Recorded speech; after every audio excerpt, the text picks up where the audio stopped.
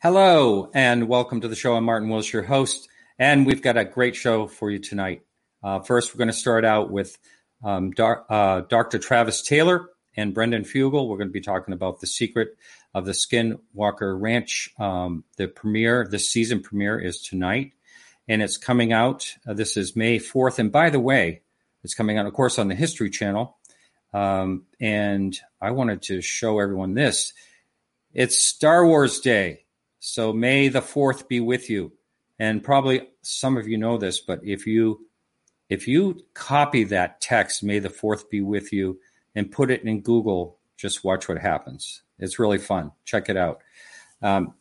So I'm happy to have these two people on. First, we're going to be talking for about a half hour or so, and then we're going to be getting into other things beside the Skinwalker Ranch. We're going to be kind of bouncing around a couple of other topics.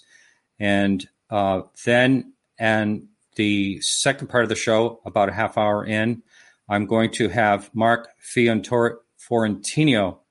I'm trying to say his name. He's going to be up, and he has a very interesting theory that actually does involve UFOs. We are going to be talking about that and a lot more. Skinwalker Ranch has always intrigued me right from the beginning when I started to look into this topic. And this season premiere, it was interesting last year. It's going to be another season of interesting things happening on the ranch, unexplained. It's funny when I talk to people that are not even into UFOs, but they heard of, say, some paranormal or other things like that. They seem to know about the Skinwalker Ranch. I mean, a lot of people know about that just because of all the strange goings on. To me, I think the portal things, what happens that people are claiming and scientists are claiming also that have actually seen this portal open with a figure coming out of it.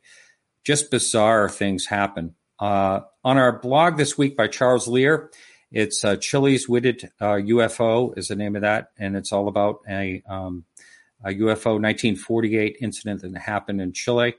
And check that out. That'll be an audio blog later this week, as usual.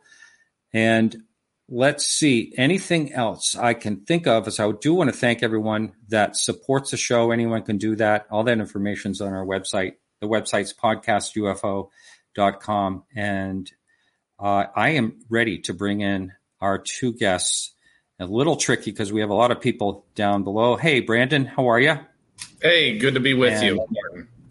Dr. Taylor, welcome to the show. How you doing? So I have to, right off the bat, I want to ask you, about COVID. How did this affect your filming this year when it came to the filming of the Skinwalker Ranch?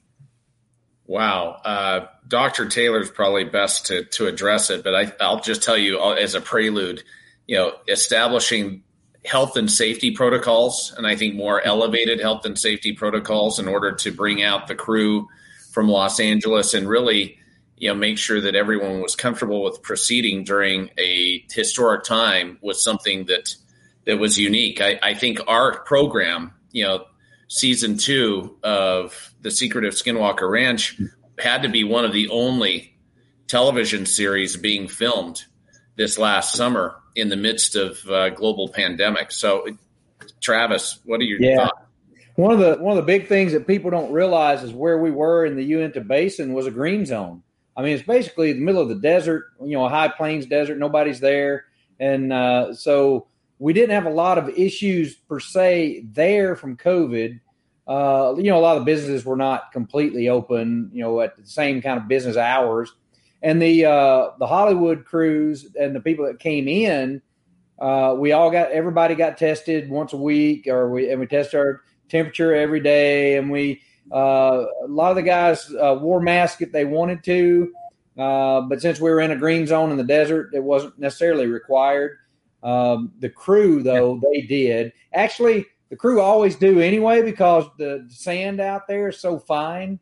It's like what cowboys do just to keep it out of their face. That must be hard on the equipment, too. Yeah, well, the ranch is hard on the equipment in other ways, and we can talk about that, too. But I think I actually had it probably as bad as anybody because I would fly home to my family in Alabama on Fridays and come back on Sundays. So I was going through the airport constantly during this. I mean, I lived on the ranch from Sunday night to Friday morning, and then I would fly home for a night at home with my family. And the airports, I got to see the evolution of it. When we first started, I was like the only person in the airports. But by the end of the summer, people were starting to get back to flying. Wow. Yeah, that whole thing it's been a challenge for everyone. And I just wondered, there's something playing somewhere. Can you hear it on the? All right. This is all just coming over my computer. Something's coming. I'm sorry. I think I've been hacked by the government. Skinwalker Ranch. Yeah, welcome. Now you're an experiencer, Martin. All right, I'm shutting everything. Laugh, but you never know. We see all kind of crazy stuff like that. Yeah. So I'm hearing like something else completely coming over my computer. I'm just so glad you can't hear it, and I'll figure it out eventually what's going on. But it makes it hard to concentrate. So I'm going to ask you a question. Either one of you can talk about this, but as far as the person that for the very first time is hearing about the Skinwalker Ranch, do either one of you want to take that and kind of explain the things that have happened? And I did have a question about the Shermans. Travis and I were talking about that off air, but I just wondered if Brandon, I didn't get a chance to ask you. Have you ever spoken to the Shermans?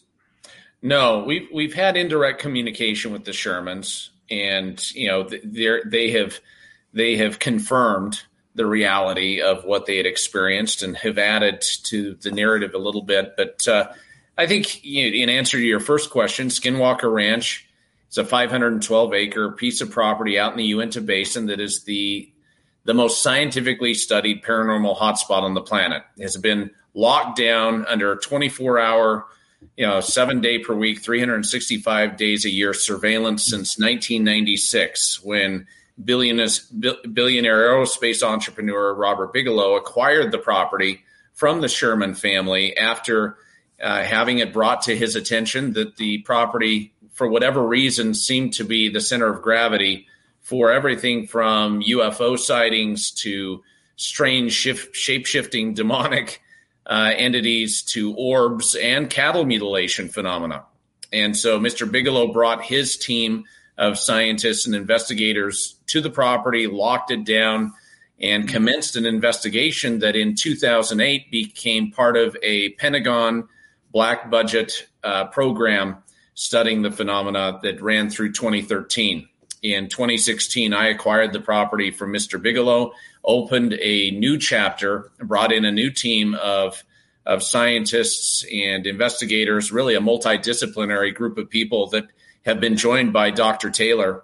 And, for the first time ever, we opened the ranch up to television cameras for the purpose of really documenting in true unscripted fashion the day-to-day activities and scientific investigation that has been going on for over 5 years under my stewardship. Interesting. Well, I've talked to a few people, John Alexander, and people that were on site, during the earlier years. And I have to say something. This is really crazy. But you know what happened? The thing that was playing in the background was the screener for the Skinwalker Ranch. It just started playing all on its own. I had it. I had watched it last night. It was on one of my tabs. I didn't even go there. It just started playing. I finally figured out what it was. You can't make this stuff up. You just cannot make this stuff up. I kid you not. I wanted to add something to what Brandon was just saying. You bet. Sure. I just did a question answer thing on online this morning, and one of the questions was, is it hard to do real science out there with the required sensationalism that of television production? And my response to that was nobody on the team nor Brandon would allow for any made up sensationalism. What's going on that you see is what's happening to us when it happens. I mean, it's the cameras are just kind of following us along. Nothing is contrived. None of it is Hollywood made up. I mean, it's literally that freaky when we're out there, and the cameras so much stuff happens. We're lucky that the cameras are pointing in the right direction when it does. because it's like it knows that the cameras are looking over here, so something will happen over here. It's really weird how that works. Oh, I've heard the story of when the cameras were all around the cattle, and then all of a sudden one camera went out, and all these things happened. I think there was a mutilation, and a cow was dropped head first or something like that. I can't remember exactly what it was. Well, the one thing we don't do is break the fourth wall, so we don't really talk about the cameramen, but their cameras are always going down. The memory cards are accidentally getting erased. The batteries were brand new, like at 1 second ago, and now suddenly they're completely dead. And the day I got exposed to radiation that's shown in season 1, what you don't realize is all 3 cameras went down at that instant and wouldn't come back up for several minutes, and they filmed a lot of that with a cell phone. Oh, my goodness. Well, I got to tell you, so many times in the UFO phenomenon in the world, I speak to people that have had cameras with full batteries, phones with full batteries, everything goes dead and fully charged. And there's something going on, that's for sure. And so many things happen there. And I know there was a long period of time, Brandon, before you actually bought the place where nothing was happening. It was just kind of quiet. Would you say that that's changed? It's kind of woken up. Do you think it has a little? I don't know that it ever really went away, to be honest. I think it really depends on the participants to a degree. I mean, the first phase of our investigation really was observational science driven, to be honest, as we kind of established the scientific platforms, the surveillance systems.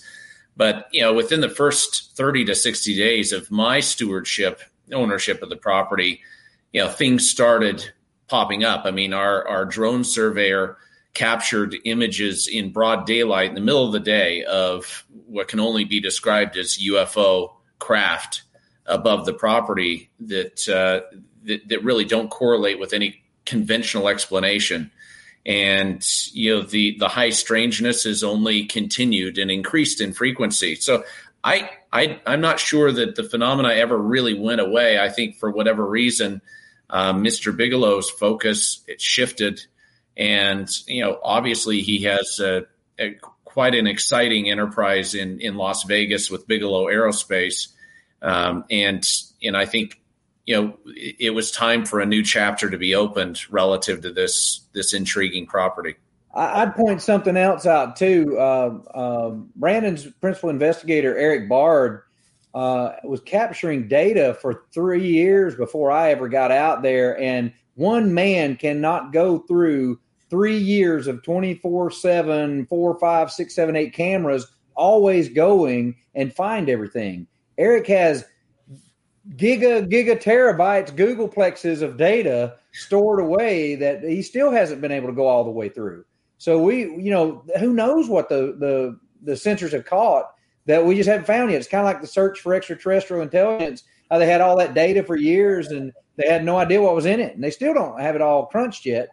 Well, I think we're going to always be finding stuff in that footage that Brandon's team started with, in 2016 through now, and even the stuff that we've been capturing. We haven't been able to go through all of it either. It's just too much data for, it's going to take some kind of supercomputer to do it. Would either one of you, like if you were told you had to stay there alone for a week, would either one of you be? You've done it. Done that. Travis, Dr. Taylor's actually lived on the property for months at a time, really, for the past several seasons of filming. And so he's, I don't know that, other than, Eric Bard and I'm sorry. I meant this alone. If you were all alone, no one else. That's what I meant. Would you be uncomfortable completely alone there? Yeah, because it's unsafe. We don't know what would happen. In fact, there's a safety protocol. Brandon doesn't let you go out there alone. You have to do a buddy system. I got it. Somebody might be there for an hour or so at the most because they're waiting at the gate for someone or something. But you don't want to be there because what if something happens? Because I'm not going to give you a spoiler, but there are things that happen that can cause a person to become catatonic. And you don't know, or at least unclear of their faculties, and they could do something that hurts themselves. And without a buddy system in a situation like that, or if they got bit by a snake, or a mountain lion attacked them. You know, I mean, it is a ranch in the middle of nowhere. Yeah. And what about the one thing I imagine is probably a real pain in the neck, and it's good to get the word out there, is all the people that try to get there and try to get onto the property. I'm sure it's a major headache. Yeah, that's a nightmare for Dragon. Yeah. Dragon and Caleb have had to call law enforcement in, and we've had a number of people detained that have, ignorantly tried to enter the property, and they don't understand the risk that they are taking when entering the property. But, truly bad things happen. We're dealing with forces that we just don't understand.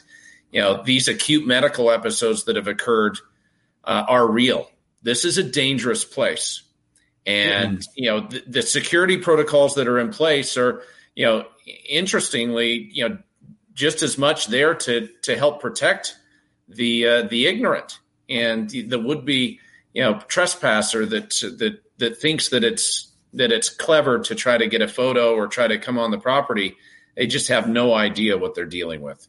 Yeah, and it's a bad idea altogether. We're doing a scientific investigation, and there are many times where we've had lasers, for example, that we were doing experiments with that would burn your eyeballs out if you walked across where you weren't supposed to be. We were flying drones around that could have caused injury if you got in a spot where you shouldn't be. Who knows what the experiment might be that we're performing, and if we don't know you're there, we can't keep you safe. We've launched rockets that are very powerful rockets that would definitely harm somebody if they wandered in the wrong place at the wrong time. So I tell people it's just a bad idea. Don't try to sneak on the ranch because you think it's cool. It's just a bad idea. Yeah. Now, if you think of the paranormal or whatever it is that is happening there, doesn't have borders. Has anyone explored the outer region of the property to see how far people have reported things? How far around the property are things happening besides right there? You bet. We've cataloged reports from the entire Uinta Basin. There's a sister property where we've been conducting a little bit of an investigation and have, a close collaboration with that also has had a history. But I will say this, for whatever reason, there is a high frequency of high strangeness and incidents and a diversity of phenomena on this property. And that is at a multiplier. I mean, it's at a multiple beyond what the surrounding area has experienced for whatever reason.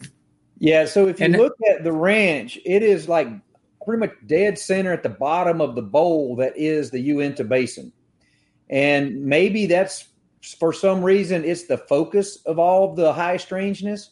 But yeah, you got to believe that a barbed wire fence on the edge of the 500-acre ranch isn't going to stop something that people claim as UFOs or whatever, or portals opening up. I don't think a barbed wire fence is going to do that any good.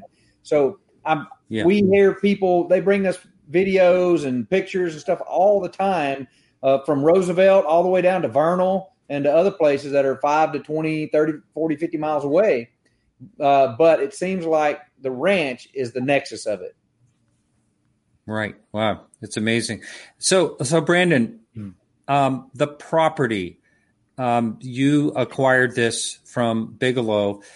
Had you heard about this for a long time and it sparked your interest and you wanted to, what made you decide to actually, I imagine it wasn't inexpensive, and I imagine it came with a lot of stories when you went to buy this. So what prompted you to reach out for this property, or did someone approach you?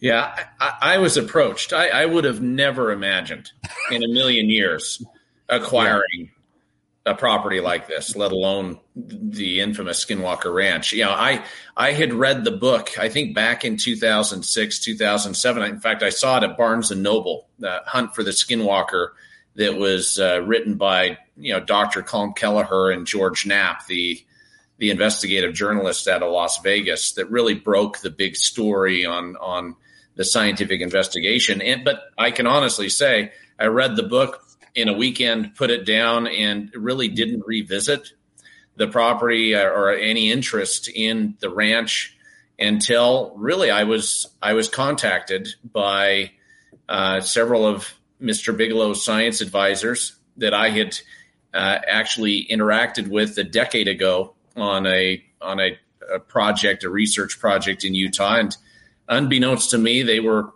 acting as advisors to Mr. Bigelow and asked if I would be willing to take a meeting to discuss a potential joint venture or acquisition, as Mr. Bigelow was very much deeply entrenched with the Space Habitats program, getting his inflatable modules up on the International Space Station, and frankly beyond. Ultimately, they intend to put his real estate development technology on the moon and Mars, and I think he's still the only private entrepreneur that has his own space stations in orbit. Is that true, Travis? Yeah, well, they're right now the Habitat is attached to the space station, International Space Station. He's putting one up that will be a free flyer, his own. But he's the only one building the hotel in space, so to speak. Yeah. So I was intrigued when they reached out to me and said, being in Utah, I thought it was interesting. I can access the property by way of helicopter or jet a little bit easier than other people since I use aviation with my commercial real estate practice. And, one thing led to another, and, we ended up meeting and it led to my acquisition. I bought it as a skeptic. In full disclosure, stated that I'd never seen a UFO or a ghost or an orb or anything of the sort. And I felt that there was a 95% chance that there was a natural prosaic explanation for what had been reported out there. And I intended to bring my own multidisciplinary team to this ranch, to this problem set, if you will, to see if there was any truth to the claims. And so I entered the property as a healthy skeptic, and I would have never imagined if you would have told me 6 years ago that I would ultimately be the owner of this very unique piece of property. I wouldn't have believed you. It's so far outside of the realm of my conventional business activities on a day-to-day basis that I think it still baffles those who are doing business with me on an hourly basis. It's outside the realm of your day-to-day thought process. Yeah. I mean, I know the first time I met you guys, I told you I thought you were all crazy, right? And then a few weeks after being there, I walk out of one of the spots on the property and say, I guess I'm crazy too, because it just does that to you. I mean, you see things that you would think you would never see in your life, and you thought they were just tales around the campfire, and it's the craziest thing you can imagine. Yeah, people ask all the time, "Are you a believer now? Do you believe?" And I tell people, no, I'm an experiencer. I know. Yeah. I know that something is going on. I've seen it with my own eyes. I can't unsee this stuff. And it's not just me. I mean, I've had multiple witnesses standing with me. Same thing with Dr. Taylor. He's been sitting there with, as many as, 15, 20 personnel and crew members that are witnessing the phenomena. And scientific instruments all happening at the same time. Everything measuring it. I mean, you can't tell me that it didn't happen. We've got multiple scientific instruments looking at multiple phenomenologies and camera and people seeing it all at once. I mean, it happened. It's something real. I don't know what. Yeah, that's what I'd like to ask you. And I know when you're talking science, no one ever likes to speculate in science. But I'm going to ask you this, Dr. Taylor. If you had to make a speculative guess on what is actually going on there, have you thought of theories? Oh, well, you can come up with hypotheses and things all day long, and it's fun speculation. But the key is, and one thing Eric and I just drive home on this, is you have to follow the scientific method with this. And if it's not repeatable, if it's not something you can experiment or verify, then it's no good to anybody. So if I say, it might be an alien spacecraft buried under the ground. Well, if I can't do an experiment to look and see if there's an alien spacecraft buried, then it does me no good. People say, oh, well, no, you didn't dig deep enough. It's 2 miles deep. Well, that does me no good. That's like saying it's magic because I can't find it. I can't do an experiment to do that. So what we do is look for phenomenologies that we can test and repeat. And let me tell you, this season on Secret of Skinwalker Ranch is the first time that we've now done a couple of different experiments on 2 different occasions and got somewhat repeatable results. And I think it's an amazing thing. It tells us there's something here, and we're beginning to, I'm not going to say figure out how to turn it on, but we're beginning to at least figure out how to observe it. Yeah. I was reading an interview that Linda Moulton Howe did with the Mr. Sherman back in 1996. And he was talking about seeing like a box come out of a box like floating object. And then they also talked about these things coming out of the portals. And it's such a bizarre thing and hard to imagine what could possibly be going on. And I know there's other things, the large animals and all these other type of things that have happened, the things moved and all that. Has anyone ever thrown the idea of the possibility of something like interdimensional or anything like that? Has that ever been a topic? Oh yeah, we've got a whiteboard and a chalkboard around there, and we sit around after all the camera guys go home, and we draw out ideas. So if it's a wormhole connected to universes, what would happen? Would we get a signal like this? But if you can't test it, again, it's just fun, right? And so, sure, there could be all sorts of. We've got local religious leaders from the various native tribes telling us about mythologies of beings that come through there and all sorts of things. And so I think people have observed things in this area for a long time, and we're just now trying to get a handle on it. Yeah, Martin, I'm asked all the time whether I believe this is extraterrestrial in nature. Is it interdimensional or is it spiritual? Are we dealing with angels and demons? And the honest answer at this point, based on all of the data and the observations, is we could very well be seeing all of the above. Yeah. Exhibited. Yeah. Right. That just reminded me that next week I have Luis Elizondo from the Pentagon team on this podcast for the full 2-hour show. And I heard him in another interview say that he was told by his superior that this is kind of a spoiler alert because I'm going to ask him about it next week. But there was some type of demonic connection, which I thought was really, really bizarre. And it sounded to me like more of an opinion than something that could be factual. An opinion. That's come out of a couple of different papers, some from Eric Davis, some from the other NIDS and Bass guys that had done some of the ATIP work when Lou was there.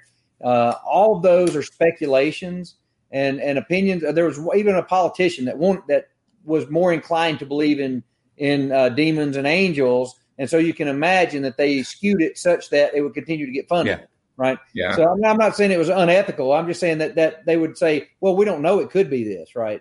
Like Brandon just said, we don't have enough evidence to tell you what it is, but it's so scattered and so varying. It could be all of it or none of it. Unless angels and or demons none of it. Right. Are flying. Unless angels and demons are piloting flying saucers and unidentified objects, I don't know. Yeah. Well, you never know. You never know. So, Travis, I'd like to take a little jag here and talk about your book that you wrote. And let's see. I know you can bring the title up because it's right behind you. Can you grab your little poster to the book? It might be easier to just do this. Oh, there you go. Alien Invasion. And let's see, The Ultimate Survival Guide.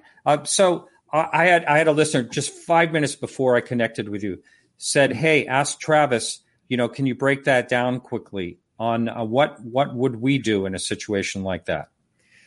Yeah, so the book was based on about 3 or 4 years of actual research on what we would do seriously from a military and civil aspect if we were invaded by an alien force.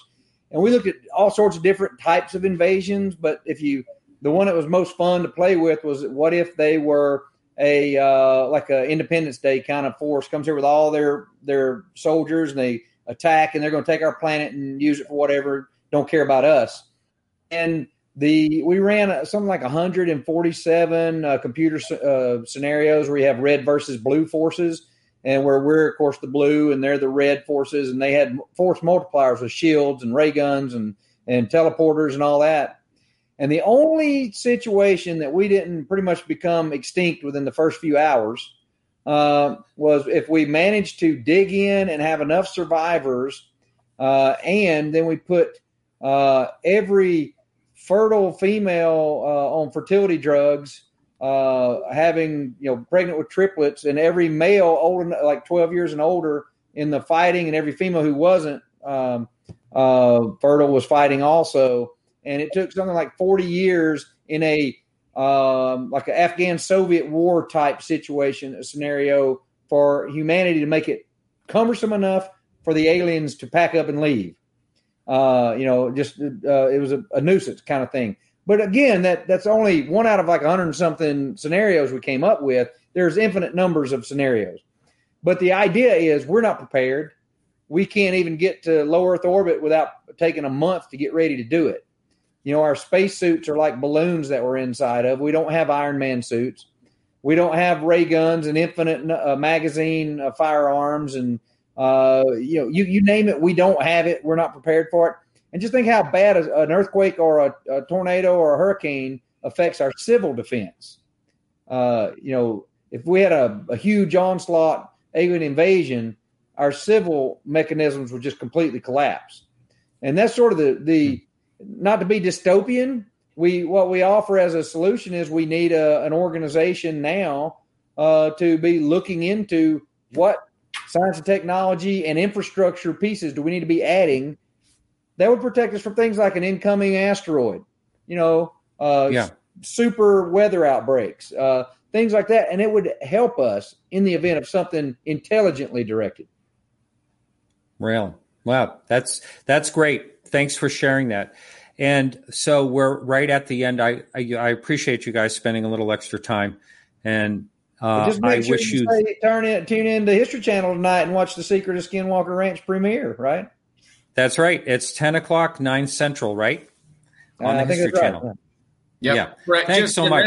That's just tonight for the premiere. I think for the weeks to come, I think it shifts into the into an hour earlier position, into the same position of Oak Island. Yeah. Yeah. Oh, I see. Just one quick question for you, Brandon. Any regrets buying the property? In general, no. I mean, I think this could very well be the greatest science project of our time, and I don't regret it. My whole world has been changed. My worldview and my perception of what is reality, what is real, has been turned upside down by what I have witnessed and what the team has recorded and witnessed. And we're talking hard data that we continue to gather regarding the diversity of phenomena out there. And I think we're just getting warmed up and just scratching the surface. I think you're right. Yeah. Well, hopefully everyone will stay safe and nothing dramatic will happen. But it's really very interesting. That place is so intriguing. And thank you both so much, and good luck with this season, and hope you make it back for season 3. Hey, thanks for having us. Sure. All right. So okay. Take care. All right. We'll be right back with our other guests coming right up. Mark help me. Fiorentino. Thank you very much. We'll be right back.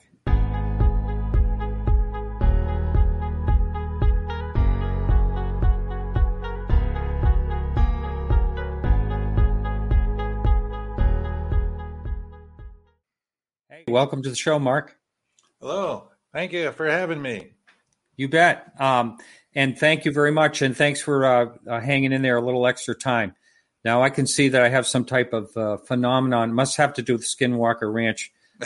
With my camera is going bright and dim. Yeah, and I'm wondering if I can get some lights off. Maybe that might help a little bit. I don't understand what's happening. But anyway, thanks so much for joining us again. And thank you for being patient. And let's see. Let's hear a little bit about yourself. First of all, I understand that from a very early age, you were very intrigued with Albert Einstein, and I just wanted to find out a little bit about your background and what got you interested in researching the topics you've done. Sure. It's a lifetime of experiences. It's hard to go through them all, but it started with that one instance with while I was in catechism school at the age of 10, where they asked us to go, the children to ask, they asked us, why don't you all report on a saint that's born on your birthday? So I went home to look, and in 1965, there was no internet. There was, it was really hard to look up, do a search for something of that nature. You asked your parents, and I did a little of that, and I had Encyclopedia Britannica. And what I wound up doing is I just went to the calendar that was hanging in our kitchen and looked on my birth date, which is March 14th, and found that Albert Einstein was born on that birthday. So, wow. Yeah. Ringo Starr's on my birthday. That's as good as I got. Yeah. So that's who I did the report on, I guess. I can't actually remember doing the report, but I remember researching, opening the encyclopedia, reading about Albert Einstein. And in the process, there was a section that talked about the unified field theory. And when I read that really changed my life, because I thought this makes more sense than anything I've ever heard. And it's kind of odd that I would think that at the age of 10, but still it struck me very deeply, profoundly. And it started a lifetime interest in science, which eventually, as I got older, into the teen years, I got interested in things about UFOs. Because I thought, if anybody knows about the unified field theory and how it works, obviously, is people who are coming from other planets. They must have discovered a way to fly faster than the speed of light. Even back then, I knew that the speed of light wasn't really going to be fast enough to get us anywhere. So I would read about UFOs and try to understand the technology, the anti-gravity technology. And then later on in life, I achieved some things at where I worked, some certain successes in technology, and helping a student one time with a math problem, in which, in this particular case, a finite mathematics problem, and I helped them solve and discover a new formula. And when he told his professor, he showed him, hey, this guy figured it out on one night at home working on his computer. he showed me the example he was working on. He had solved it in the second, third, and fourth dimension. But this thing would go on evolving into all the dimensions. And when I say dimensions, I mean powers of two, modulo 2 mathematics. And I looked at his equation that he had so far, and as soon as I looked at it, I saw a pattern in the equation itself, a geometry forming, which I guess he just didn't see. So I went home and I said, I can solve these other dimensions, the fifth, sixth, whatever, and I'll show you if I can figure it out how to solve for any dimension. And sure enough, I went home, I put a little program together to test the new formulas, make sure that they outputted what he was looking for, which was every number in that dimension that's possible.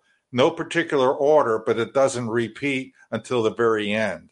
So that was very easily done. I did the fifth in about an hour, a little over an hour. Then each dimension thereafter, which goes up higher and higher in numbers, doubling every time by a power of 2, it gets to be a very long equation, and because it has so many permutations. So I was able to solve the fifth, sixth, seventh, and eighth. I says, I could see the pattern here. The actual formula switches in its geometry. It's symmetrical as it grows. So I showed him that, and he said, "Oh my God, I could." You got it. So he went back to his professor, and his professor told him that your friend has discovered new math. This is not in any book anywhere. And that's basically the day, and was around 1993 or so, that I decided to seriously try in an attempt to do what has now become the theory of super relativity, which is now the unification of electromagnetism to gravity, which is what Einstein was working on. So I decided, hey, if I could do new math like Newton and Einstein, well, maybe I got a shot. And that's how I got into it. And all those years I kept studying and reading about it. It's a hobby mainly, but it was never off of my mind. Now, let's for the person that's not skilled in a lot of what you were talking about, and that includes me. When it comes to like these mathematical equations and things like that, first of all, you're saying it's a hobby, but do you have like a math background? No, that's the weird, obscure, strange thing about this. I'm not even particularly that good at math. I mean, I took up to trigonometry in school.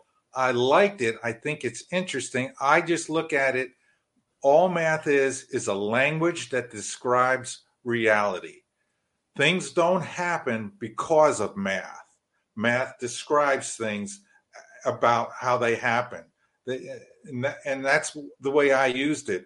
If you're going to derive equations, you have to have a model in your mind, something that you're imagining how it works. And then you do the math from that model. That's what Einstein did. And I followed that path. And so my math is very specialized, and I've hired physicists to train me in the background. When I work with a formula, I have them help me derive it, so I understand exactly what it means. That's the key to understanding math and formulas. And so for my project, the work I'm doing now, I'm actually writing up a document, a research paper to submit to journals and stuff. At this point, I have to do that protect my ideas and so forth. I have everything kind of loosely put together in the book, but not as formal as what I'm doing right now, which I'm going through the math and explaining it step by step. The math that I do predicts particle masses, which has really never been done before.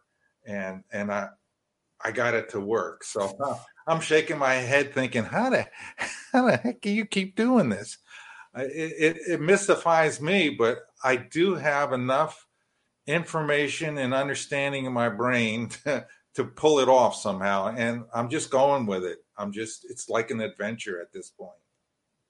And what are, these, I would assume would be some type of breakthroughs or whatever, seems like would be profound in the world for its possibilities and uses. And so do you see something going in that direction? Yeah, the main thrust of this is to get to anti-gravity. How I got to anti-gravity was following Einstein's path, where basically electromagnetism and gravity emerge as aspects of a single fundamental field. That's the unified field theory description. I worked on that. If you want to understand anti-gravity, you better understand gravity. And so I decided to figure it out, to work it out and understand it. And all really gravity is, according to my theory and what Einstein was working on, it's really a contraction of space. That's what forms the gravitational field. It's not really that hard for anybody to comprehend, but it's almost blasphemous to say that to some physicists. They get annoyed at that idea of thinking of space as a real physical thing. And in my book, I prove it beyond any shadow of a doubt. The ether exists. Space is a real physical thing. It's a quasi-elastic solid. And I build from that. So yeah, what I get to eventually is anti-gravity, and that's very useful for mankind. And I want to help mankind discover anti-gravity. So I put a chapter in the book, I think it's the last chapter, where I describe experiments we can do to prove that magnetism is what will cause anti-gravity. And I mean powerful magnetic fields that are been noticed around UFOs for decades. So that was a link I made when I was a kid. I said, hey, these guys are going out with magnometers. That measures magnetic fields. How come the Air Force is taking magnometers to UFO landing sites? They must know something. And I kept following that. And over and over again, I found UFO reports where people are, like a physicist was looking at one through a polarized lens, and they could see that there was bands of polarized light coming off of the UFO. That only happens with intense magnetic fields. Another person in Belgium, the Belgium Triangle UFO, took a photograph. This was back before digital cameras, so this camera had the emulsion in it, and he was pretty close. A physicist analyzed that photograph and found that the emulsion was magnetized. Clear evidence that that UFO is putting out a huge magnetic field. So what am I doing now? I'm trying to link that into the scientific realm, and I will eventually bring that presentation forward that I've already created and putting the final touches on now, working with some animations and graphics and stuff to help people visualize. Pictures worth 1,000 words. And that is the direction I'm going to. I want to bring anti-gravity, not only anti-gravity, because that's really not enough to get us to other planets. We need to be able to break the light speed barrier. And the solution for that is also in my book. And the same technique that you use to create an anti-gravity field creates something called a slip wave. And the slip wave is a gradient magnetic field that allows propulsion along with anti-gravity effects. But not only that, but it biases the space in and around the spaceship so that you can break the light speed barrier. And how does it do that? Well, quite simply, thanks to James Clerk Maxwell, we discovered that the speed of light is equal to 1 over the square root of permittivity times permeability. What does that all mean? It means space has properties, permeability and permittivity. If you reduce those, and you can do this with a magnetic field, by stretching space, thinning it out, those two properties reduce, then the speed of light, maximum value, changes. So as you reduce it more and more, you can go any speed beyond the speed of light you want, all the way up to infinitely fast, which I don't recommend. But that's how you get to other star systems. You don't go at the speed of light. You don't go 8 times like in Star Trek. That's ridiculously slow. You go 50,000 times the speed of light. You're there in minutes. If you're going to Proxima Centauri, 4.2 light years away, you can get there in a half an hour going at 50 or 60 or 70,000 times the speed of light. And that's what we have to do in order to get to other planets, colonize them, just in case something goes wrong here on planet Earth. So you think this? You're thinking this technology or whatever can be, well, let's say the physics can be discovered. I guess that's the best way to put it. It does no good just to talk about this stuff and not. I have to somehow, some way, convince people in authority, scientists, that anti-gravity does exist. They have to take it out of their mind and think, oh, that's science fiction. No, that's going to be science real. That's the way the normal world is going to be in the future. And so we're going to have to move forward here. We're going to have to discover it. I'm going to help make that happen by putting the evidence in my book, or not just in my book, but on this paper. I'm going to demonstrate how gravity is formed, which has never been done, which was what Einstein was working on. And his path and his way was the right path. And I have him to thank, along with James Clerk Maxwell, Newton, Faraday, and Hendrik Antoon Lorentz. These 5 were the key people that helped me put this over the top, so to speak. So, yeah, it's important that we discover anti-gravity for all of Earth. It's not just a nice fun thing that we can make hovercraft and go to Tahiti in 15 minutes, which we will be able to do. But it's to getting to other planets. It's colonizing. We could easily set up something on Mars, because we could get to Mars in less than 15 minutes.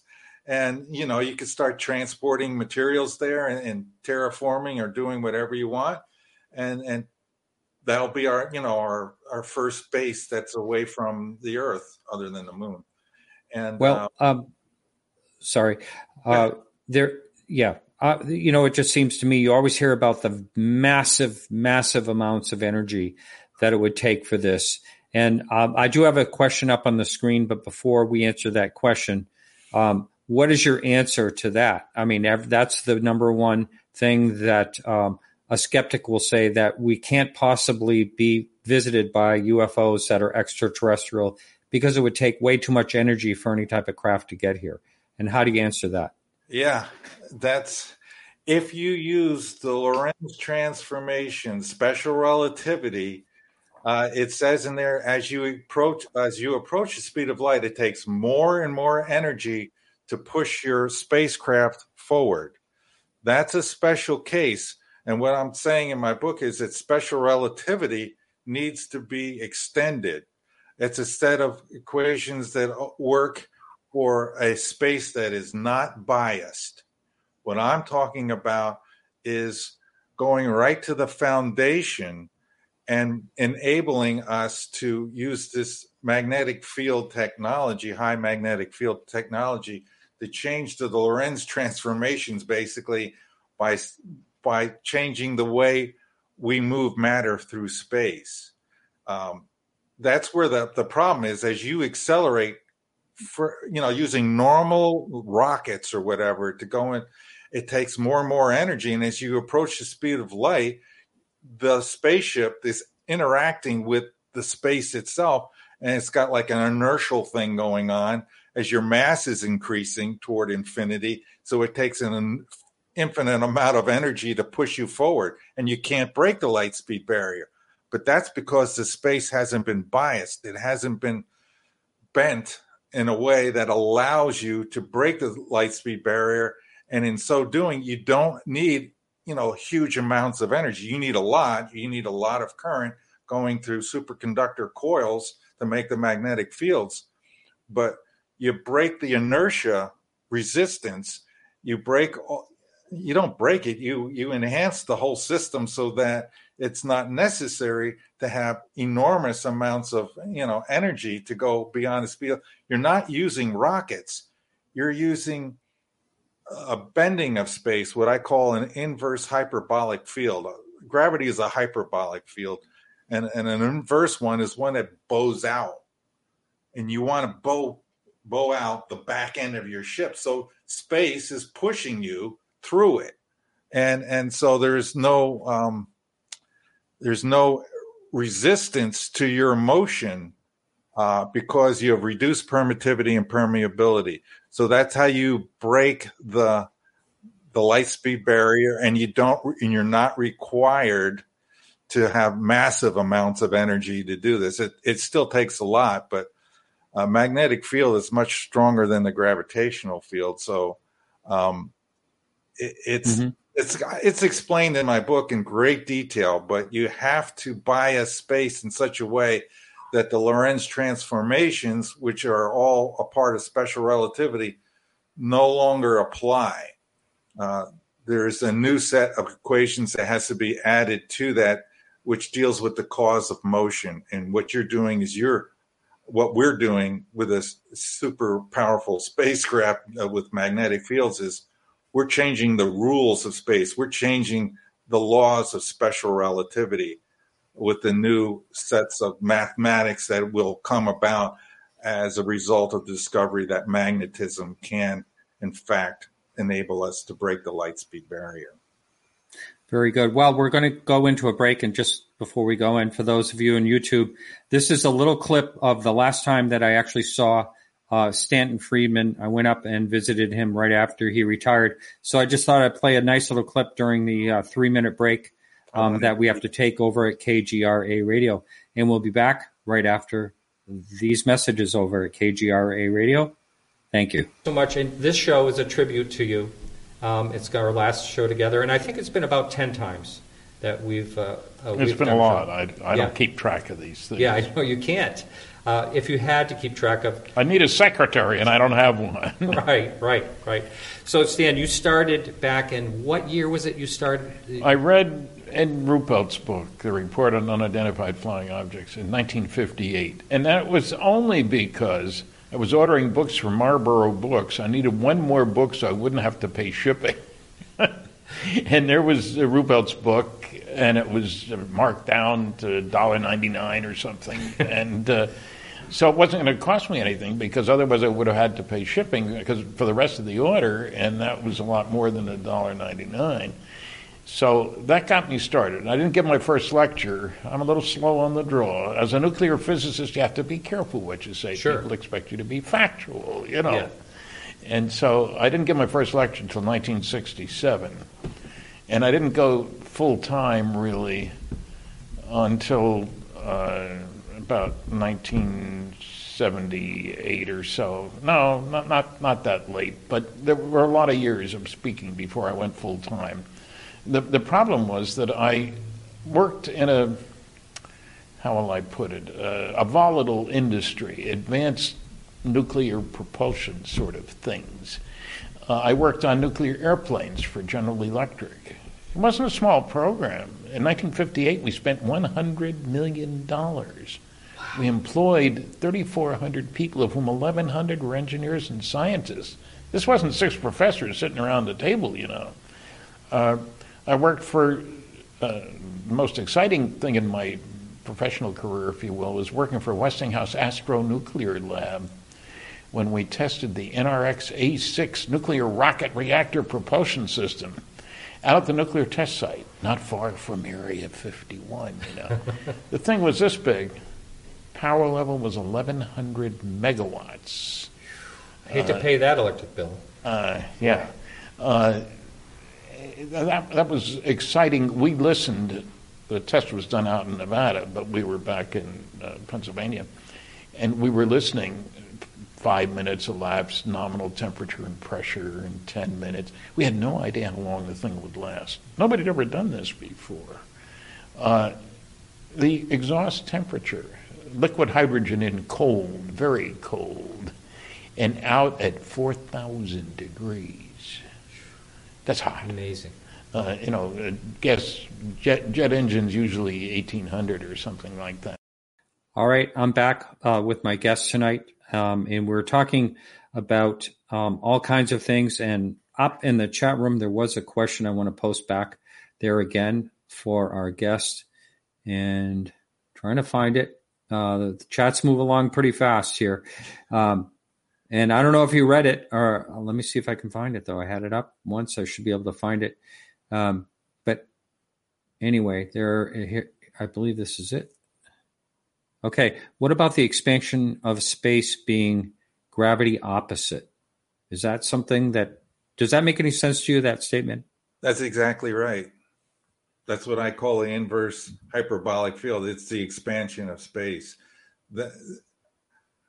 Clearly, in my book, I point out with many documents, statements coming from Einstein that he concluded that that basically space is contracted.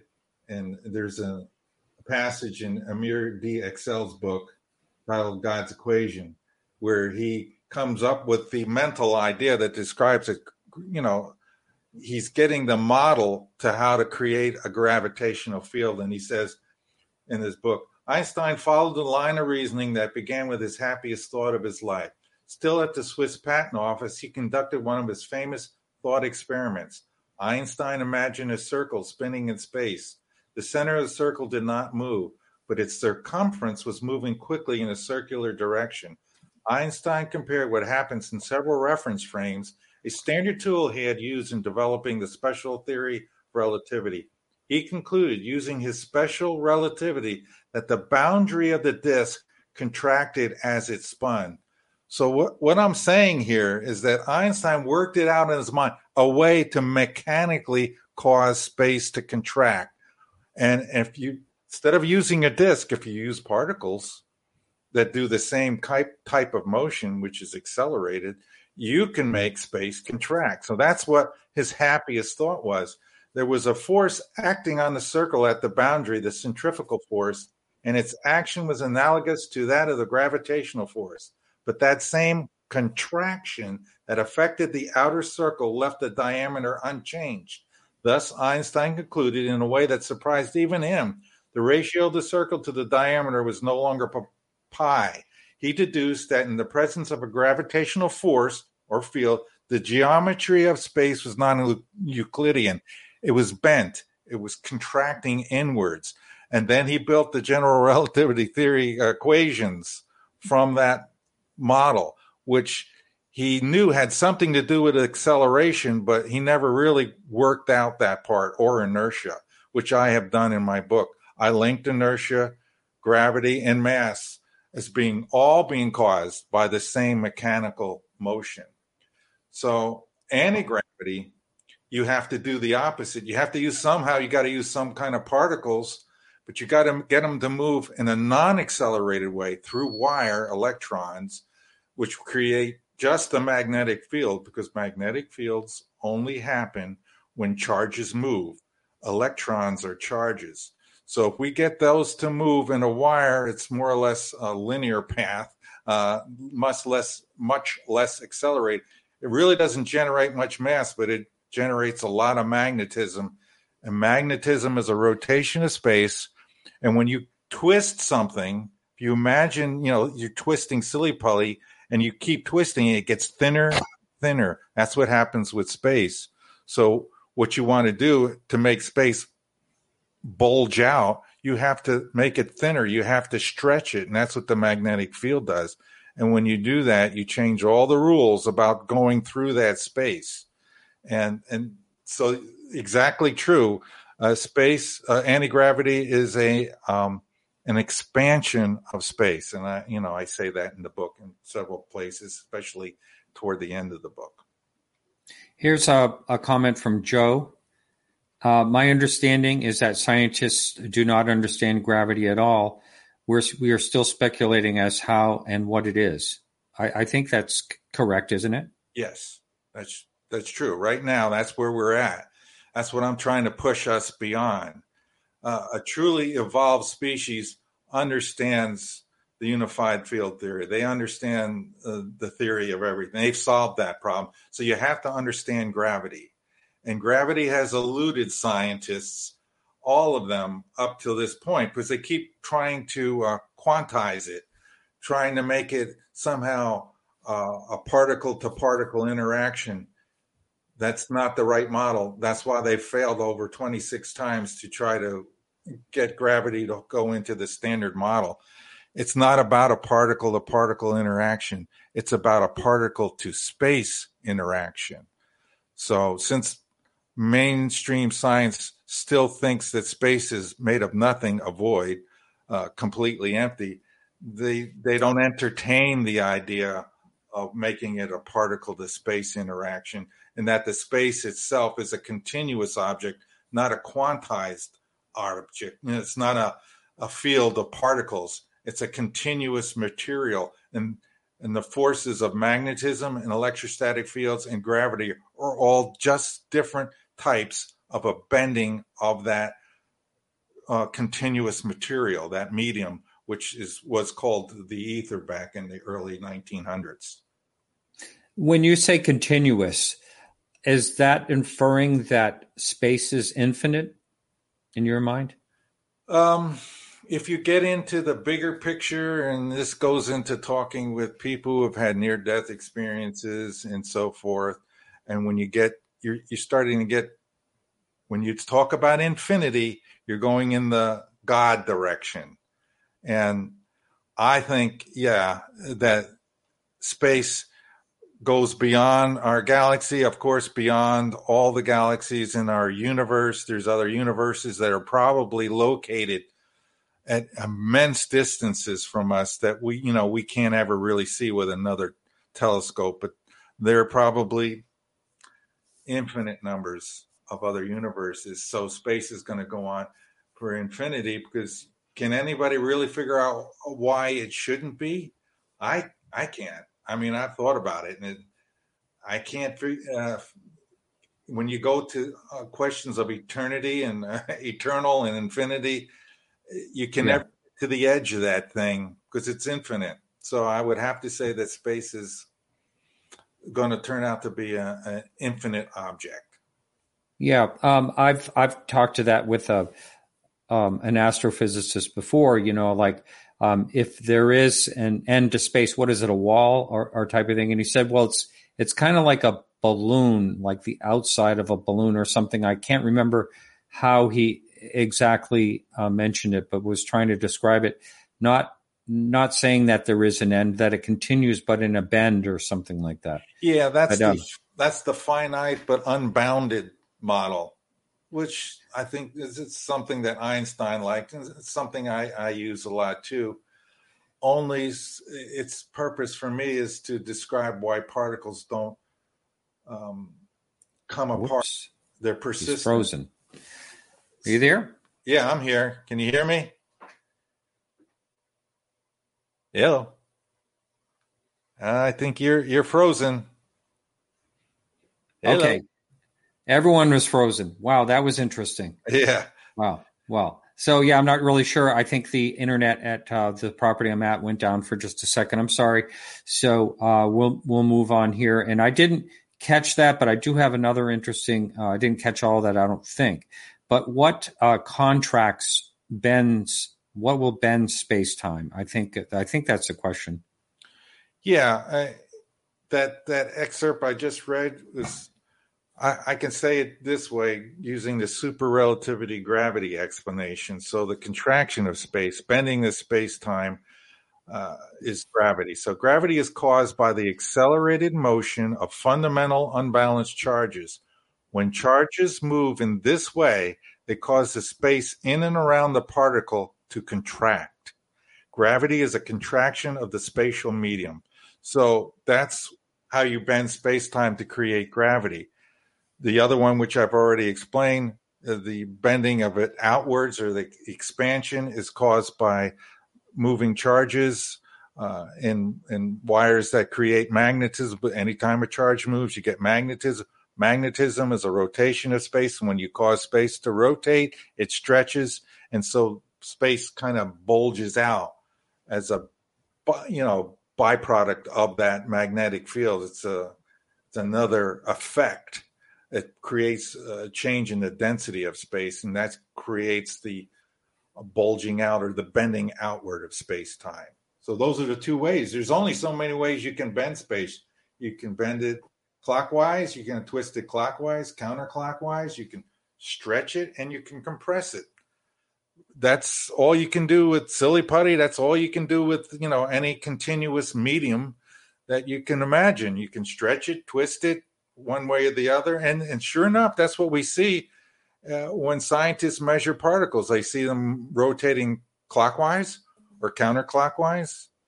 And you can stretch space and you can bend it. And that's the basic ways you can affect a three-dimensional space. Interesting. Another question up here is, as far as the travel, I believe that's what Janice is trying to ask here. Would there be any adverse effects on travel in the way that you're speaking? It's the design. It really is like an intelligent design, because bending space by using the slip wave spatial bias drive, which I describe in my book, it makes it possible to break the light speed barrier.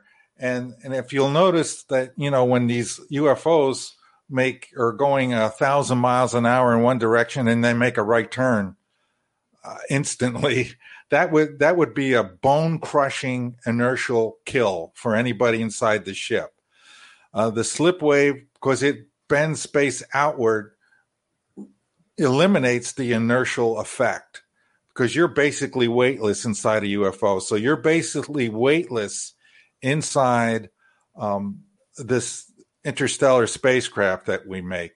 So the only adverse effect that concerns me, it's not anything to do with inertia or gravity or anything like that.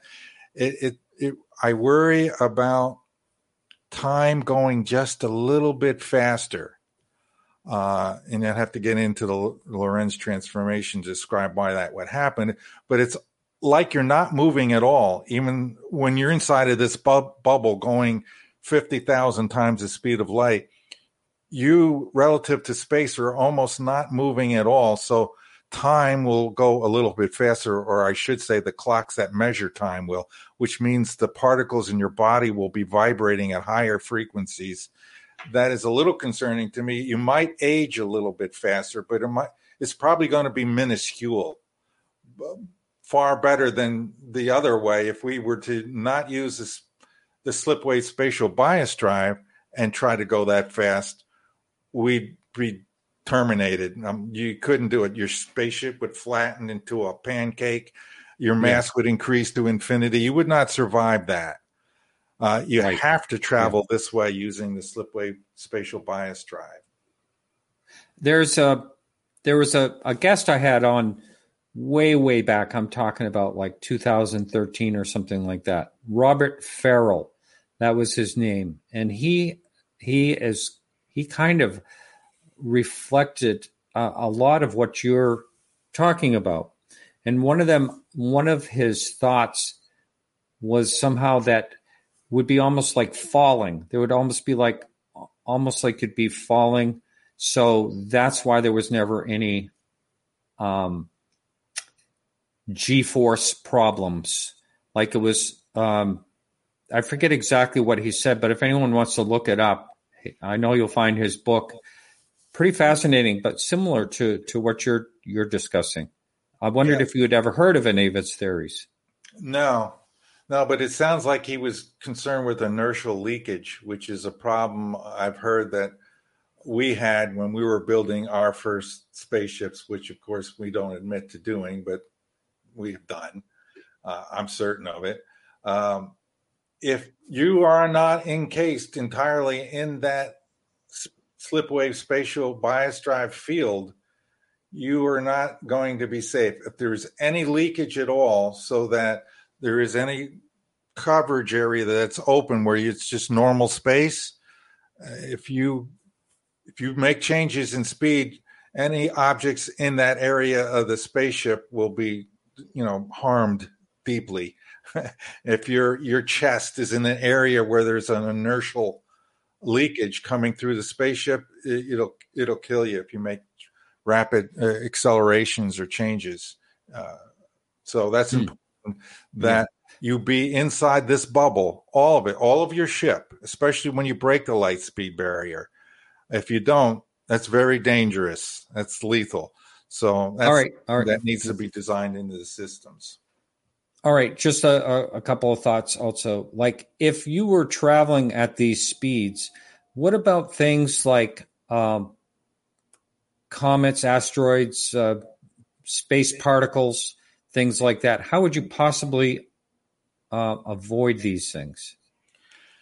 That is a good question. Now, fortunately, between the stars, it's pretty much a void. There's not much out there that we know of. But I've worked on that problem. I've thought about that problem because it's a tricky beast. Because you can't use radar. You're going to outrun the radar by quite a bit. So, like coming into our solar system, you want to come in not through the plane of the ecliptic, because there's a lot of asteroids, lots of things going on there, and you could very easily hit something. And if you're going at half the speed of light, it's still going to be a problem. But what you probably would have to do, what I imagine is done by the U.S. and whoever, other aliens and so forth, is when you get to a solar system, you have to slow down so that you can use radar to scan ahead and plot any objects that are going to be in your way. So once you get it into the solar system, you slow down to, let's say, half the speed of light, and you could still get around quite nicely through the solar system at half the speed of light. All right, it might take an hour or two to go to the next planet, but still, that's tolerable. not 6 months, not a year, just a few minutes to get, from one planet to the other. So you use radar to dodge all the stuff. There's a lot of stuff around the sun. And when it's time to go to another star system, you go up at 90 degrees. Here's the plane of the ecliptic. All the planets are going around. You don't want to hit any of them. You want to go up and then away. So you dodge out all of the stuff that's in there, all the asteroids, till you get to a region of space that's far away from, all the debris. And then you go to light speed. I guess you just hope you don't hit anything.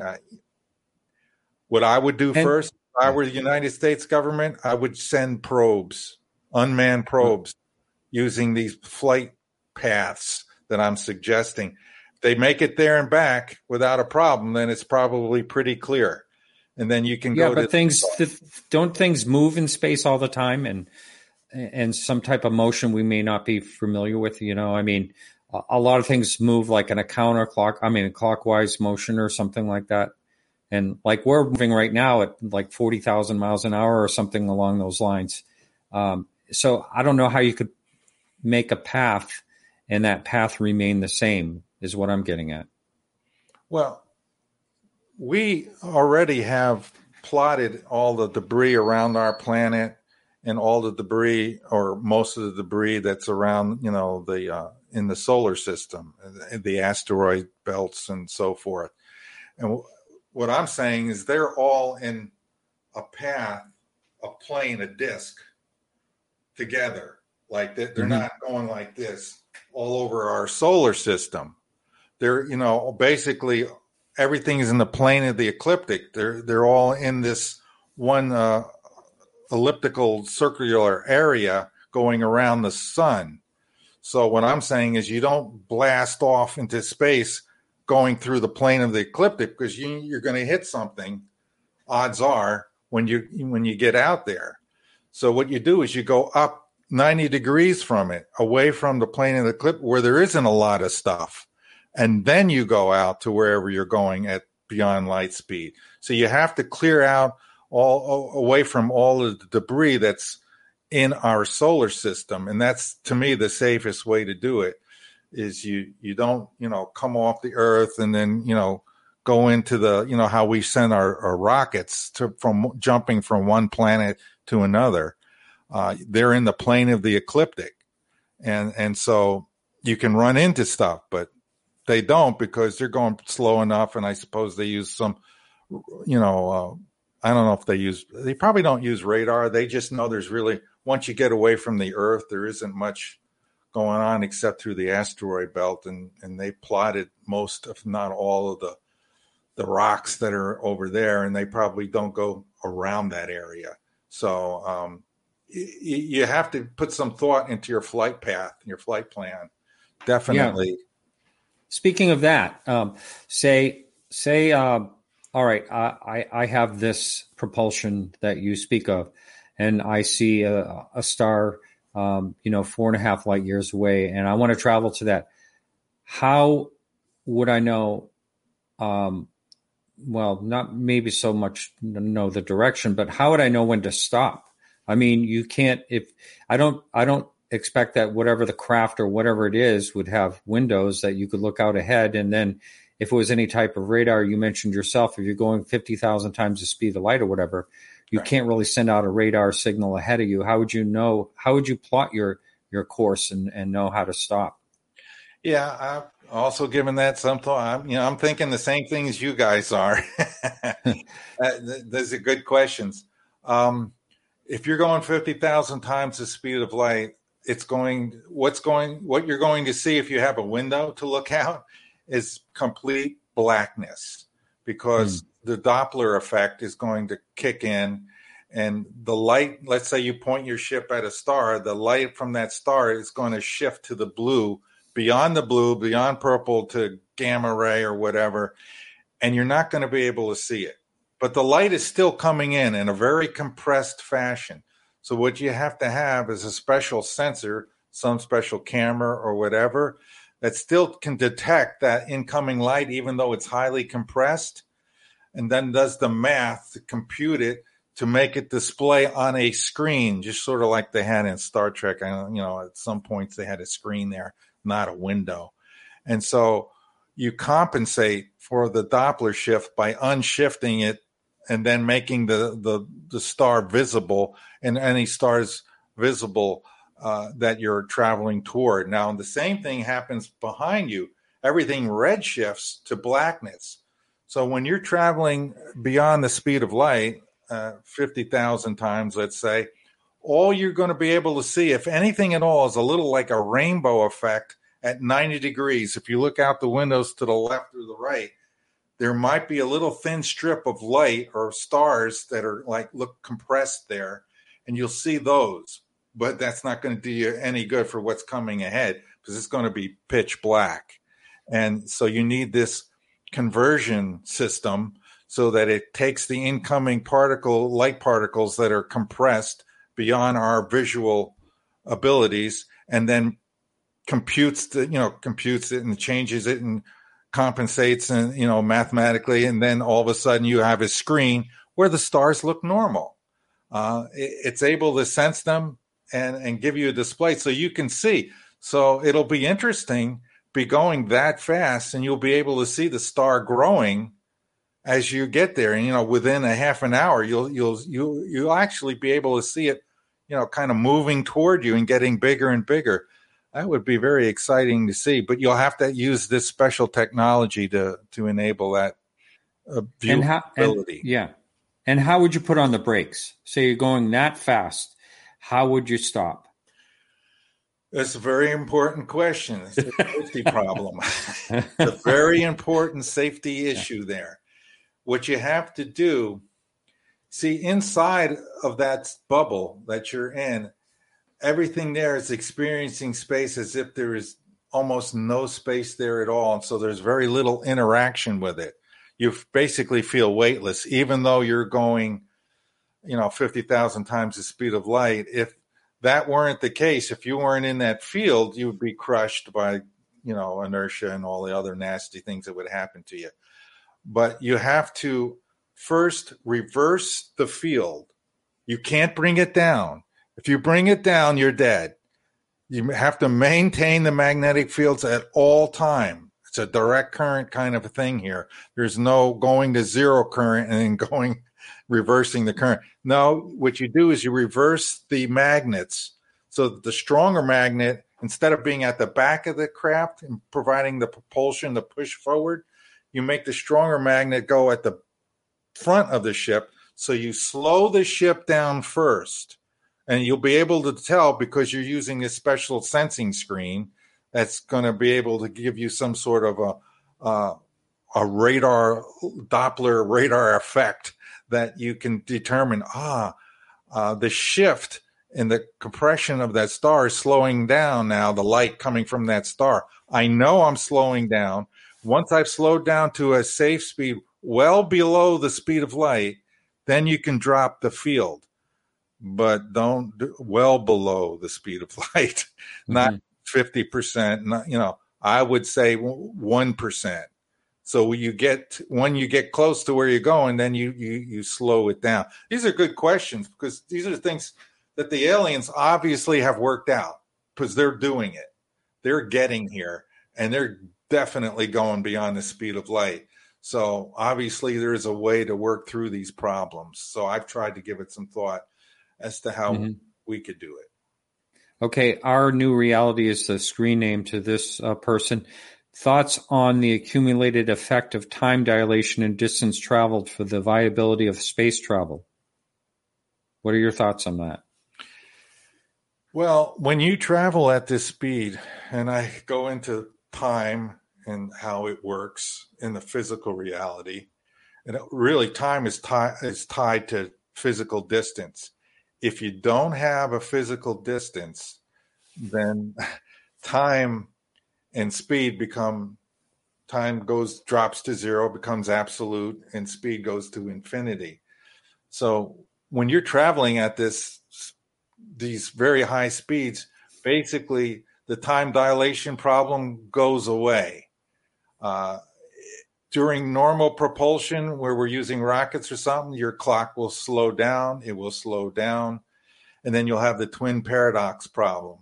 Whereas you go out maybe at the speed of light for so much time and come back for so much time, it'll be like no time for you, but 2 hours, let's say, for the people here on Earth.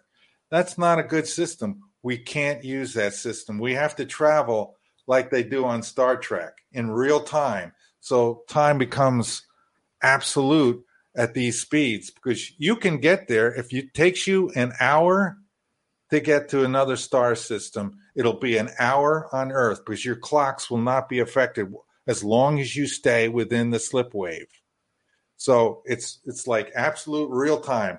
Hour for you is an hour for people on Earth, is an hour for people on the other star system.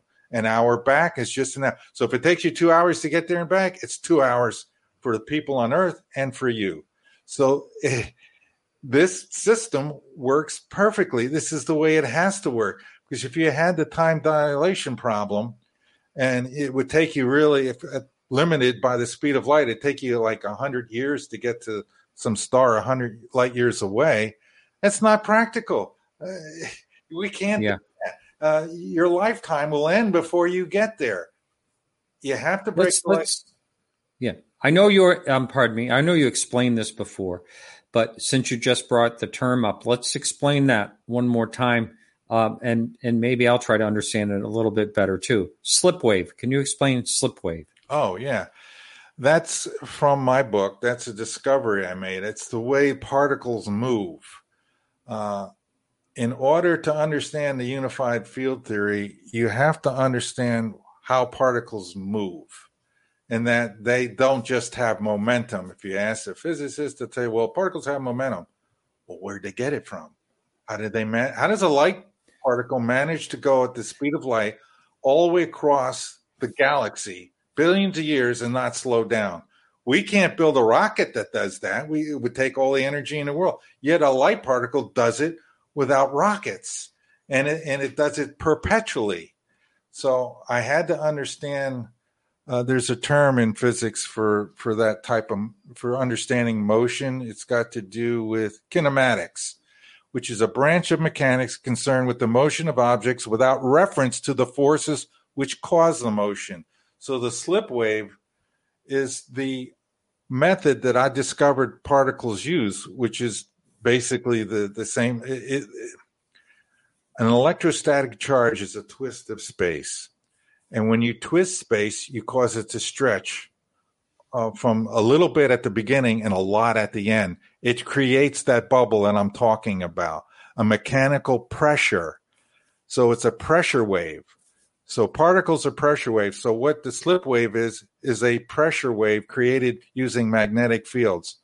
And you create a gradient field where you have more of this pushing pressure at the rear end of the ship and less at the front end. So the slip wave is a pressure wave field, and it's the same field that all electrostatic charges use.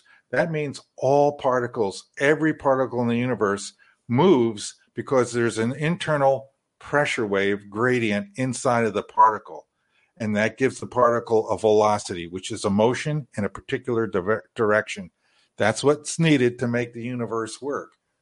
And so that's what the slip wave is. And so what I did was I took that model of how particles move and applied it to building a starship, because that's the most efficient way to move through space. So that's what the slip wave is. Okay. So, Night Stew, wouldn't computing or decision-making process, even with quantum computing and AI interpreter and analysis, be the bottleneck? Not if you're using this the sensor system that I use, and you have to use the technique of space travel. You're worrying about computing or calculating something that's coming ahead of you that you might collide into. Well, when you get into a region where there's a lot of stuff, you slow down so that you can use radar and you can use computers to calculate, and you plot a course on the fly at that point. But So there won't be really a bottleneck. There would be if you were trying to calculate stuff coming ahead of you in deep space, which I'm going to say there's probably not a whole lot of stuff out there in deep space. If there was, then I guess aliens would have a really rough time getting here because they'd be getting killed left and right. So, but we won't know until we send probes out. And what I would prefer to do, and I would bet you the United States government has done, is first send probes out and see if they hit anything and see if they can make it to Proxima Centauri or Alpha Centauri once they get beyond the solar system without a problem. If they can do that, then it's great. And if there's anything that you visually can see, this scanning system I'm going to talk about will at least pick that up, and your computers can easily handle that. But it's a tricky business. Space travel at this is dangerous stuff. And you got to design systems that are robust and have redundancy and have lots of smarts put into them so you don't have these problems that we're talking about, which are very good questions that they're coming up with. Yeah. Have we achieved faster than light speed with quantum entanglement? No. Quantum entanglement is in my opinion, a very misunderstood phenomenon. It could get into a lengthy discussion, and it's got to do with interpretations or misinterpretations. And no, most scientists will say there's nothing traveling faster than the speed of light there, but they kind of bend around backwards and imply it sometimes, but there's nothing moving in having to do with quantum entanglement, which is really a kind of an abstract idea rather than a real physical entanglement.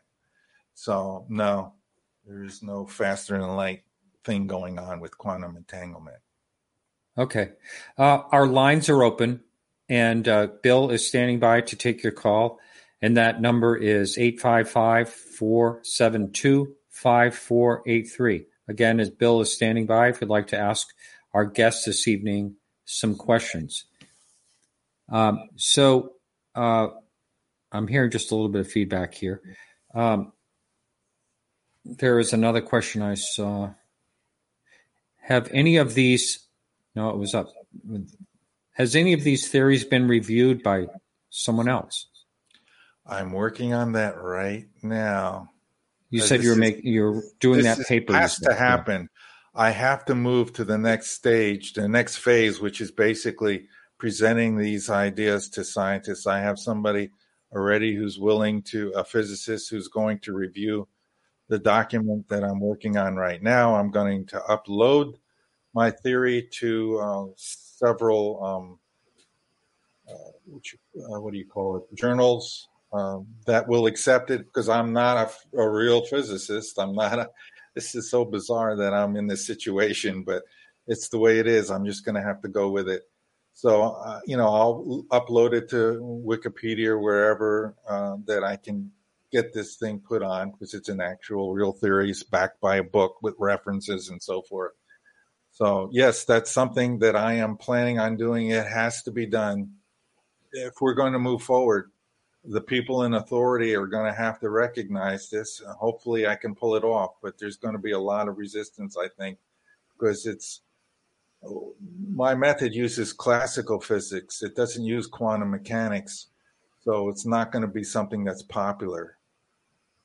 That's one. Now, yeah, you hear about some amazing things going on at the Skunk Works, experimental things like that.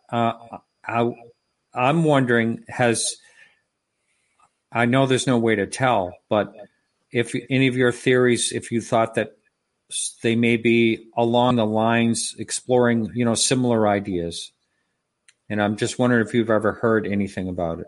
I read a little bit about it. There's certain people that have kind of come across the magnetism connection.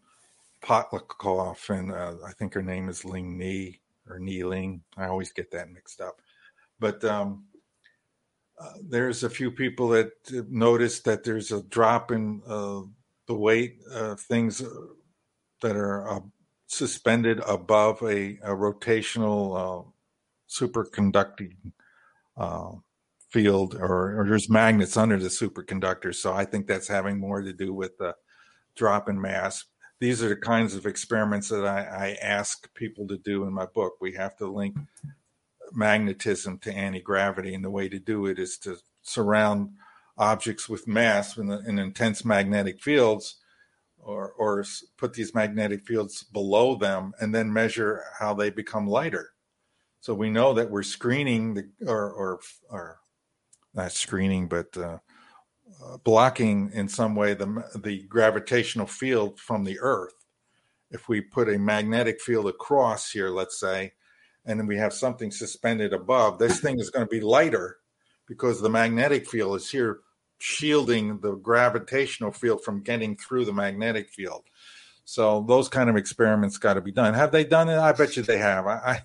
I'm pretty sure the United States has done this. And what research I've done is I've noticed that the United States Air Force is at every high magnetics lab all over the world.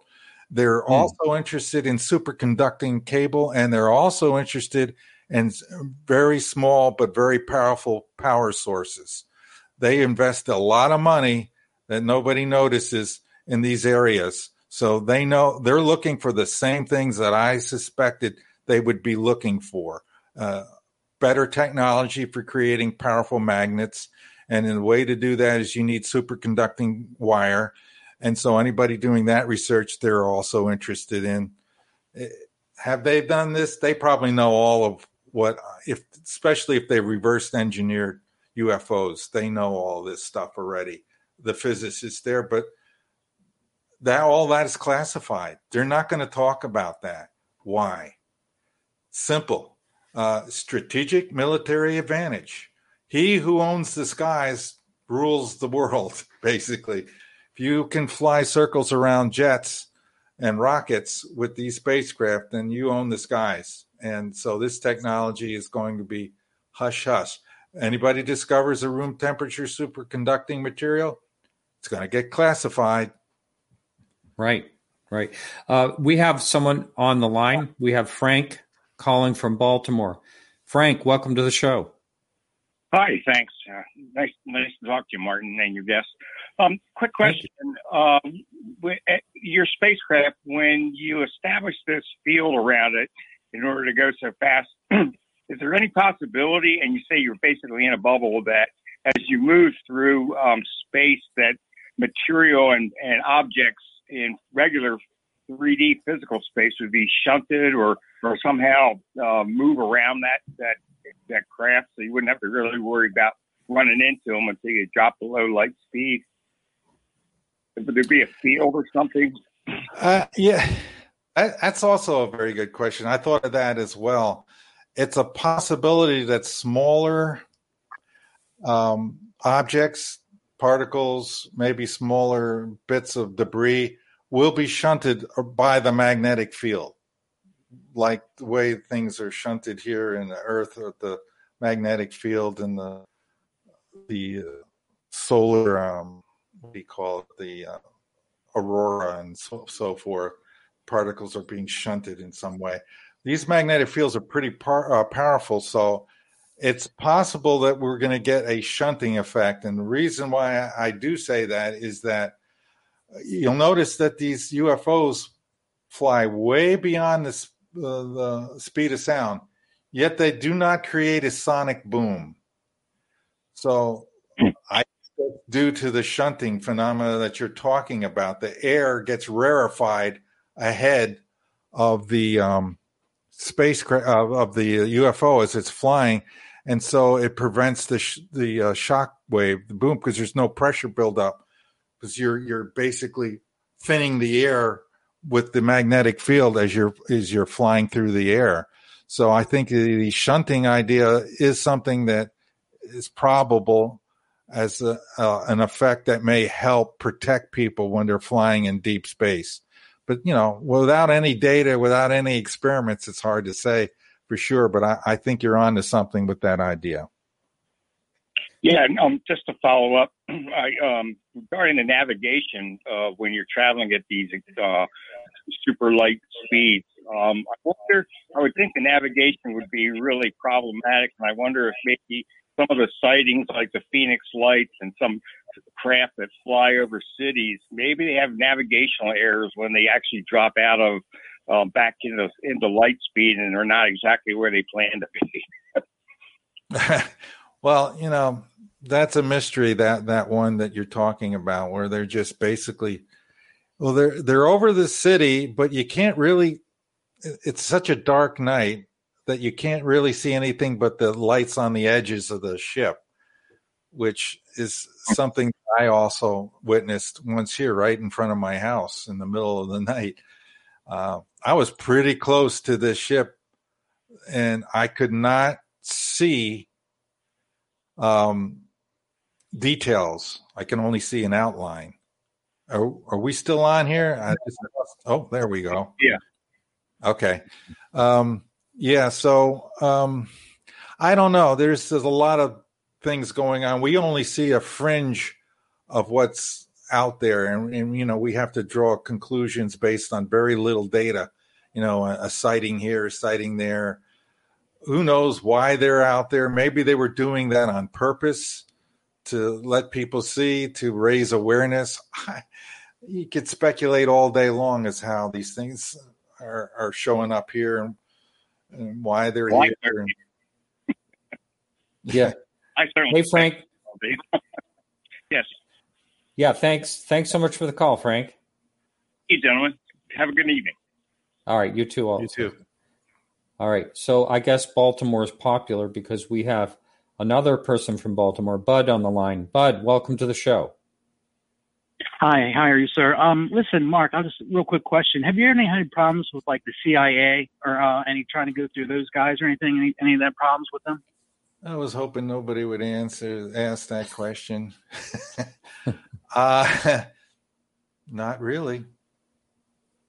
Okay. I don't even want to put any kind of, opinion on that. It's just, okay. No. That's all I'm going to say. Fair enough. Thank you, brother. Have a great evening. Okay. All right. Thanks for the call.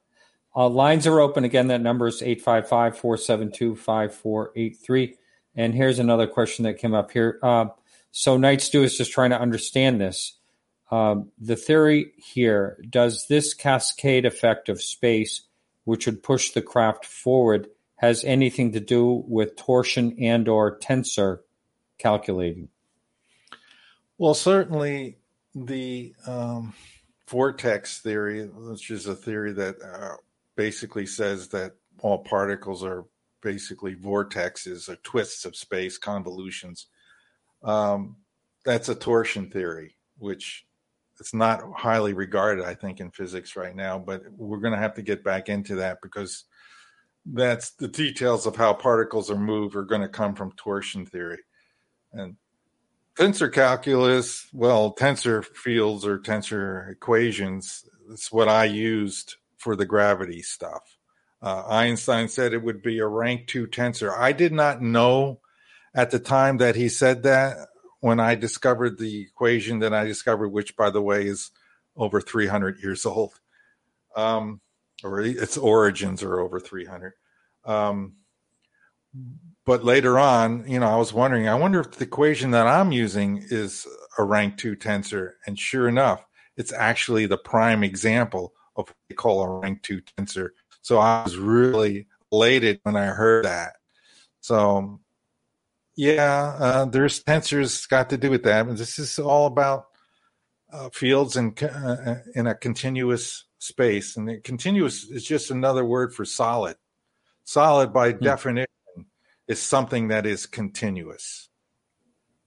I believe you addressed this earlier. Richard wants to know, your work has not been peer-reviewed, but has any physicist informally critiqued your theories? I think you mentioned something along those lines, right? Yeah, I have one person already who's a very open-minded gentleman who's agreed to do it, and he's a gravity research physicist at a major university. So, Yes, I know I have to do that, but I'm trying to really carefully write up my document. It's already over 40 pages. I was hoping it wasn't going to be that large, but I have to explain my thinking in great detail and then present the math after I've explained how I got to that math and why I use that math and what that math means. So yes, I do have, and I'm looking for other scientists to, I'd like to be on some of these shows that they have. So that's something that I'm scheduling for the future. It's a tough cookie to crack. Kind of along those lines, Jennifer was asking if you were going to be at the Tesla Tech Conference this August in Albuquerque. Not at this time, but I'll look into it. I didn't even know that was something that was going on. I love Tesla. That sounds exciting myself. I almost want to go. I want to find out more about it. So here's a question. I'm really liking this question from Mary Grace, and that is the reason why there's no sound? Is this type of propulsion make any sound? No, because a lot of times people will talk, and myself, my UFO sighting, that was the reason I'm on this show tonight. That craft had absolutely no sound but moved, and so many people talk about the same thing. If you get close enough, there are advanced technologies, and then there's super advanced technologies. The guys that are only a few thousand years ahead of us and who are doing starship travel, those craft may make a low frequency hum sound. And that's something you hear occasionally too. Yes. And if you have a radio or something, you will hear some sort of a hum or something. That's the current going through the wire, and it's being pulsed or oscillating. And an oscillation mode is used when the craft is going very slow. It's just hovering, and you can use an oscillation mode just to hold the craft steady above the earth, and you can move very slowly with it, very precise movements. In those cases, you might hear a hum, but when it's cranked up to full speed, if there's any humming, oscillation going on, it's a higher frequency, and you're not going to hear anything. It's going to be above the hearing range at that point, which will be above 20 kilohertz, basically. Mm-hmm. Mm-hmm. Greg wants to know, have you ever studied the Hutchison effect? And no. I'm wondering if that's the guy up in Canada. I'm not. I may be confusing that, and it's just an anti-gravity type of study the guy was doing, and it supposedly had made some breakthroughs. And let's see, it looks like we have about right about 5 minutes left, just to give you a heads up on that. But now, what about? I think within the last few years, there was a study, or I want to say a paper, that basically came out that gravity was more of a wave, or a wave and a particle, or something like that. What's your reaction to that, whatever that was? Well, gravity can't put out a wave, a ripple, if there's a big enough event like two neutron stars colliding or two black holes colliding. It'll put out a wave through space, because the space is a medium, kind of like water, not exactly, but when those two things collide, there's this kind of motion, a rippling motion, like an oscillation, and that goes outward, just like a water. You drop a pebble in the water, and that kind of wave. But that's not the source of gravity. That's an effect, a massive effect, due to the incredibly powerful objects coming together. There's, sometimes they don't just smack together, but they go around like this, really, circling each other closer and closer, and then they collapse into each other. That makes a wave too, that is detected by people who are measuring gravity waves and looking for gravity waves, which is something that Einstein predicted and has been confirmed to be true and real.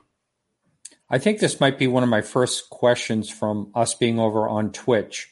So thank you, Ellen. So Ellen wanted to know, do you have any plans to do lectures anywhere? Yes, but those lectures, they'll be more scientific for certain groups of scientists. I am planning on doing one eventually for the anti-gravity group, and then maybe, going to some of these conferences and stuff once the virus thing starts to clear out a little bit. When it's a little safer to travel. I'm pretty old. I'm 66, so I got to be careful. So I've been staying at home and doing these shows, which has worked out really good for me. But I need to get out and do shows. And yes, I prepared a very good PowerPoint presentation, and also this document that I am putting out that will be placed in journals.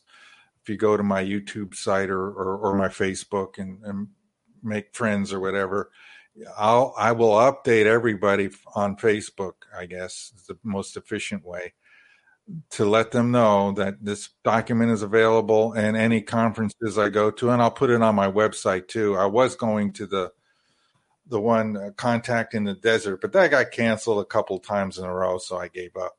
But eventually I'll probably go to that and the MUFON one and some of these other things. Hopefully, maybe a TED Talk or something one of these days. But I have to, I got a presentation that I'm working on right now to do that kind of work. Someone wanted to know, I can't pull it up right now, but they wanted to know, does magnetism, can mercury have anything to do with, the mercury properties or mercury vapor or anything like that have anything to do with magnetism or any type of effects? If it does, I would have to talk to somebody who studied that more, the material scientist or something. I haven't really looked up, and I seem to remember some reports, people talking about UFOs and mercury or something coming out of them or whatever, maybe being mercury or something of that nature. I haven't studied it at all. All I know is what I need to generate a magnetic field. And if you move that magnetic field, you enhance its power and strength. And maybe with Mercury rotating in some way, it has an effect on the magnetic field that enhances it. It's possible, but I haven't really studied on it, and I haven't read anything that makes sense to me in that way, or anybody's speculated about that at all. But I've heard Mercury in conversation before. Great. Well, let's quickly, we're out of time here, so let's quickly throw out your website. Okay. It's www.super-relativity.com. And my book is on Amazon. Very good. It's on my website. All right. Well, I wish you the best of luck. And hey, you never know. A breakthrough can come from someone they would least expect. And there's this book. All right. Okay. All right, Mark. Thanks so much. Okay. Thank you. All right. Take care. All right, everyone. So don't forget, next week we have Lou Elizondo on and formulate your questions for chat. But also, I think I might open up the phone lines a little bit earlier. You can also send me some email questions for Lou if you'd like. It should be an interesting show, and I hope to see everyone back there. And thank you all for tuning in this evening. And remember to keep your eyes to the sky.